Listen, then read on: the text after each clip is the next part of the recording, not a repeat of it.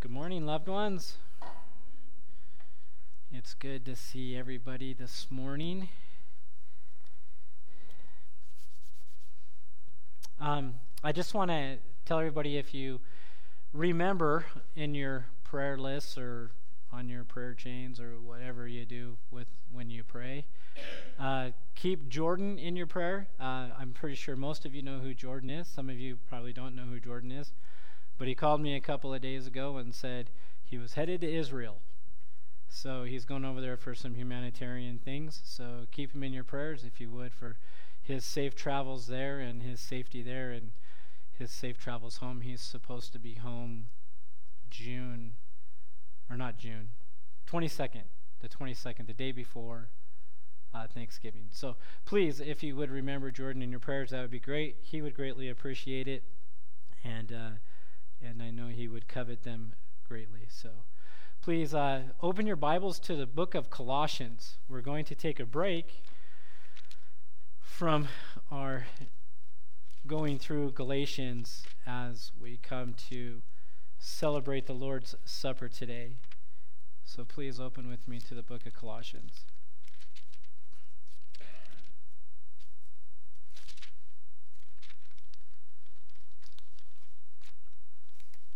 And we'll be in chapter 1. So let's go ahead and pray, and then we'll dig in.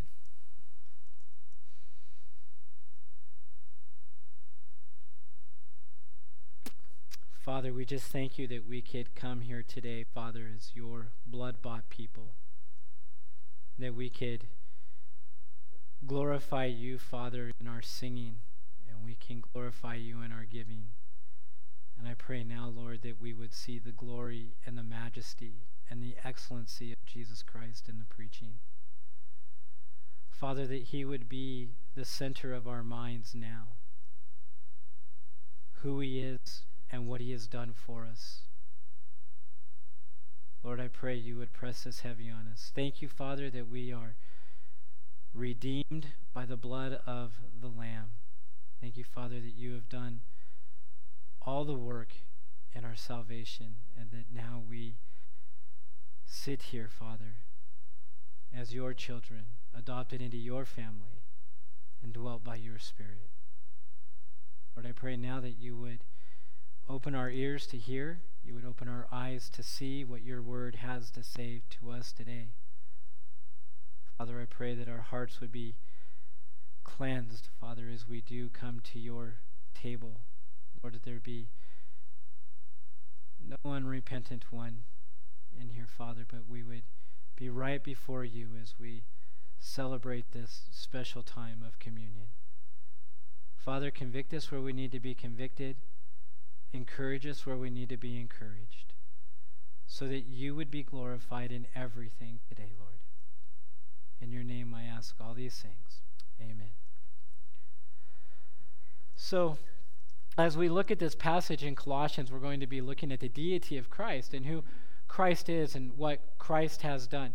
This passage is going to be very familiar to some of us, and it won't be familiar at all to any of us, some of us in here. But we want to look at it today so that we can see who Jesus is. So look with me at Colossians 1. We're going to read verses 15 through 20. Verses 15 through 20. Like I said, a very familiar passage, but it's packed full of very good stuff. So the apostle writes this. He says, "He is the image of the invisible God," speaking of Christ, "the firstborn of all creation. For by him all things were created, in heaven and on earth, visible and invisible, whether thrones or dominions or rulers or authorities. All things were created through him and for him. And he is before all things, and in him all things hold together. And he is the head of the body, the church. He is the beginning, the firstborn from the dead, that in everything he might be preeminent. For in him all the fullness of God was pleased to dwell, and through him to reconcile to himself all things, whether on earth or in heaven, making peace by the blood of his cross." So I want us to look at, first of all, is who Jesus is, what this passage tells us about who Jesus is. So the first thing we see that the apostle argues is that Jesus is God. He is God in the flesh. He is fully God, yet he is fully man. He says in verse 15, he is the image of the invisible God, the firstborn of all creation. And then again in verse 19, he says it this way, for in him all the fullness of God was pleased to dwell. Now this word fullness means completion, or means to be full, or fullness. So the completeness of God was dwelling in Jesus. Jesus was fully God, and yet fully man. So Paul argues this, that he is the invisible God. He is the firstborn of all creation. John 1:1 says it this way, in the beginning was the Word, and the Word was with God, and the Word was God. He was in the beginning with God. And then in verse 14 it says, and this Word became flesh and dwelt among us. This is Jesus Christ. 2 Corinthians 4:4 says, in their case the God of this world has blinded the minds of the unbelievers to keep them from seeing the light of the gospel of the glory of Christ, who is the image of God, the exact imprint of who God is. 1 Timothy 1:17 gives praise to who God is, to who Christ is, the King of ages, immortal, invisible, the only God. Be honor and glory forever and ever. Amen. And then in Psalms 89:27 it says, and I will make him the firstborn, the highest of the kings of the earth. This is who we come to celebrate today. We come to celebrate Jesus, right? Who gave himself for us, but who fully is God. Secondly, we see that Jesus is the creator. We see that he created all things, for by him all things were created, in heaven and on earth, visible and invisible, whether thrones or dominions or rulers or authorities, all things were created through him and for him. Everything that our eyes see, Jesus created. Everything that keeps us in awe, Jesus created. Even things that we do not see, Jesus created. Other galaxies that we continue to see, even within the angelic realm, right? Even in that realm, Jesus is the creator of all things. Genesis 1:1, in the beginning God created the heavens and the earth. 1 Corinthians 8:6, yet for us there is one God, the Father, from whom are all things, and from whom we exist, and one Lord, Jesus Christ, through whom are all things, and through whom we exist. It is clear throughout Scripture as we read that Jesus is the sole creator. He is the one who said, let there be light. He is the one who brought us into existence. He is the creator. And we know these things, right? We sit here and we sit there and we're like, yeah, we know these things, Mark. Why do you keep reminding us? Because they can become too familiar to us. And we need reminding. These things should grip our hearts as his children. They should grip us completely and fully of who he is. We should stand in awe and amazed every time we read the scriptures of who Jesus is. And this is why I want to bring us to this as a reminder. We have to understand creation obeys him. We don't always obey Jesus, but his creation listens to him when he speaks.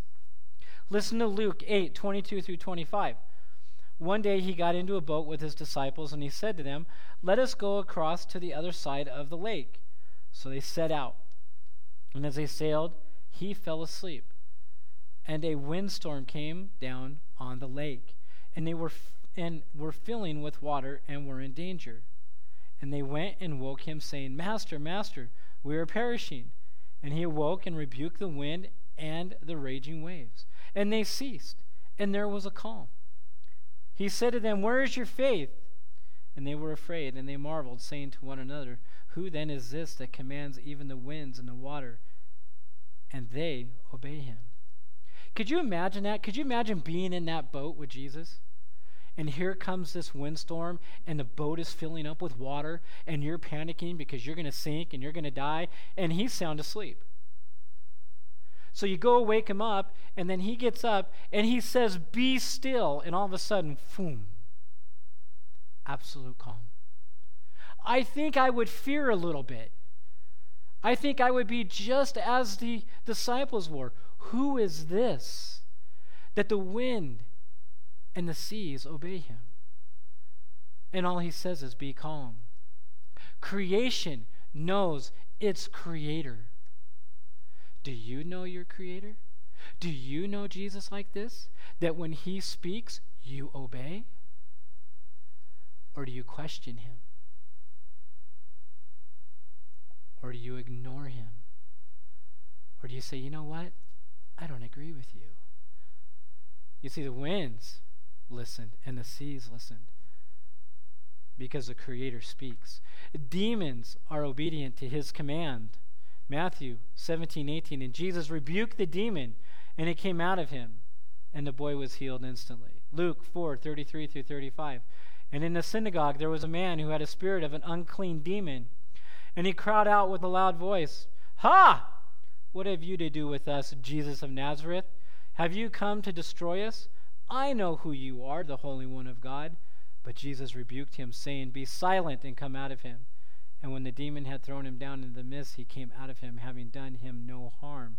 Our Creator, the Lord Jesus Christ, has control even over the demonic world. The demons listen and they obey. He tells them to be quiet and they are quiet. He tells them to come out and they come out. This is our all-powerful God that we come to celebrate today. He is the ultimate creator. He controls over diseases. By just a touch, we see this with the lepers in Mark 1:40. And a leper came to him, imploring him and kneeling, and said to him, "If you will, you can make me clean." Moved with pity, he stretched out his hand and touched him and said to him, "I will be clean." And immediately the leprosy left him, and he was made clean. You see, in those days, if you touched a leper, you got leprosy, right? So they were untouchables. But yet Jesus comes and he touches this person, and he cleanses him of his leprosy. And brothers and sisters, it's the same thing that's happened to us. When Jesus calls us to himself, he comes and he touches us and he cleans us of all our impurities. This is what he has done on the cross. He's taken all of our sin and he's removed it as far as the east is from the west. This should amaze us. This should blow our mind, what he does, who he is. He heals the blind. He heals the blind. John 9:1 through 7. As he passed by, he saw a man blind from birth, and his disciples asked him, "Rabbi, who sinned, this man or his parents, that he was born blind?" Jesus answered, "It was not this man sinned or his parents, but that the works of God might be displayed in him." This man that was born blind had a purpose of being born blind. It wasn't because he sinned or his parents sinned, but Jesus comes and he says, the purpose was for this, so that the works of God might be displayed in him. And this was the work he displayed. We must work the works to him who sent me while it's day. Night is coming when no one can work. As long as I am in the world, I am the light of the world.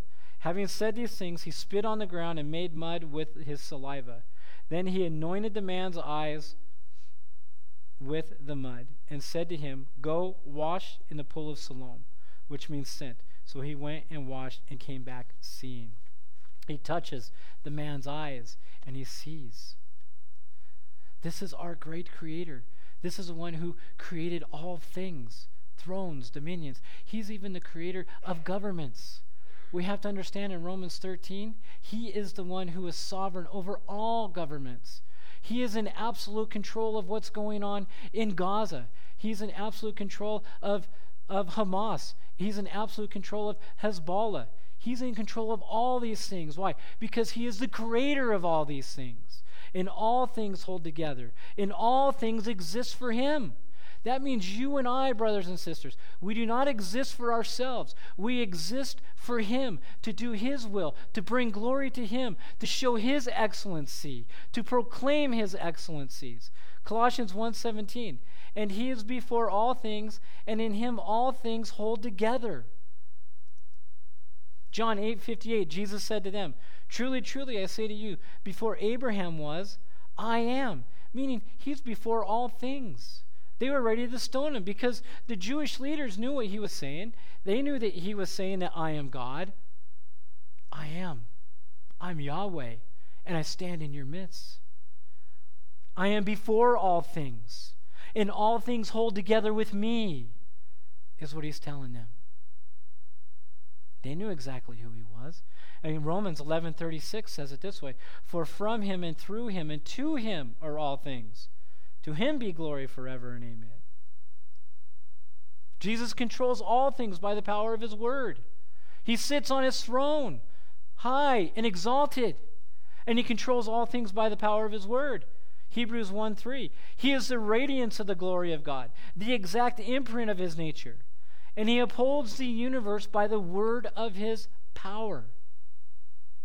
And after making purification for sins, he sat down at the right hand of the Majesty on high.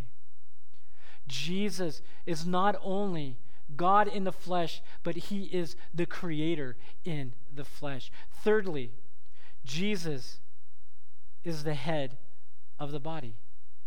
He's the head of the church. I'm not the head of Faith Bible Church. Dick isn't the head of Faith Bible Church. Martin's not the head of Faith Bible Church. Jesus is the head of the church, period. Whether you are Presbyterian, whether you are Lutheran, whether you are Baptist, Reformed Baptist, North Baptist, South Baptist, East Baptist, West Baptist, American Baptist, whatever Baptist you want to claim to be, whatever church you go to, that pastor is not the head of the church. Jesus is the head of the church. He is the supreme ruler of the church. Colossians 1:18. And he is the head of the body, the church. He is the beginning, the firstborn from the dead, that in everything he might be preeminent. Ephesians, Paul writes to the Ephesians, and he says this in verses 22 and 23 of chapter 1. And he put all things under his feet, and gave him as head over all things to the church, which is his body, the fullness of him who fills all in all. And in Revelations 3:14, and to the angel of the church in Laodicea write this, the words of the Amen, the faithful and the true witness, the beginning of God's creation. This is Jesus. He's not created, though, but he is the preeminent one. He is the one who does the creation, but he is the preeminent one. He is the resurrected one. That's what we read in Colossians 1:18 again. He's the firstborn from the dead, that in everything he might be preeminent. He is the resurrected one. Acts 26:23. That the Christ must suffer, and that by being the first to rise from the dead, he would proclaim light both to our people and to the Gentiles. 1 Corinthians 15:20. But in fact, Christ has been raised from the dead, the first fruits of those who have fallen asleep. And again in Revelation 1:5. And from Jesus Christ, the faithful witness, the firstborn of the dead, and the ruler of the kings of the earth, to him who loves us and has freed us from our sins by his blood. This is what he has done. He loved us, and he has freed us by his blood, by his death on the cross, which is satisfactory to God. And how do we know it's satisfactory to God? He comes out of the tomb. He's the only one to come out of the tomb. He's the only one to come out of the tomb. We see Jesus in his work now. What is his work that we see? His reconciling work. We are reconciled to Jesus. This reconciliation is to transfer from one state to another, or to restore. We had a problem, and we needed Jesus to come to do this work. I love this argument that Paul pulls out. He says exactly who Jesus is, and then he comes in and says, this is the work that he did, which is great. This is all what we would call in theological terms, or is an indicative. Paul has given us an indicative. This is a statement of fact. He's saying who Jesus is and what Jesus is doing, or what Jesus has done. Forgive me about that. So he's doing the reconciling work. Look at verse 20. And it says, and through him to reconcile to himself all things, whether on earth or in heaven, making peace by the blood of his cross. He is doing the reconciling work. You and I needed to be reconciled to God. Why did we need to be reconciled to God? You might be sitting here saying, I never had a problem with God. But Romans tells us, if we go to Romans chapter 5, please turn to Romans chapter 5. If you have your Bibles, or click over there on your phone, whatever you use. If we look at Romans 5, and we look at verse 10 of Romans chapter 5, it says this: "For if while we were enemies, we were reconciled to God by the death of his Son, much more now that we are reconciled shall we be saved by his life." Paul clearly puts in Romans that we were enemies of God. We weren't his friend. We didn't always love God. There was a time where we were his enemy. And so we needed reconciling work to be done. And you and I couldn't do the reconciling work. We have to understand our sin. Our sin was just not a little blemish. But as we've heard before, our sin is an infinite sin. Because our sin is against an infinite, holy, righteous God. And so our sin cannot be taken away by a finite person. It needs to have an infinite sacrifice because it has to be infinitely appeasing to an infinite God. This is what we have to see. That is why Christ has to come and do all the reconciling work. He is the one who has to change the state. He is the one that has to reconcile us to God. He is the mediator. He's the one that does all the work on his cross. All the reconciling work is done because of him. He is the infinite Lamb of God. He is the infinite sacrifice.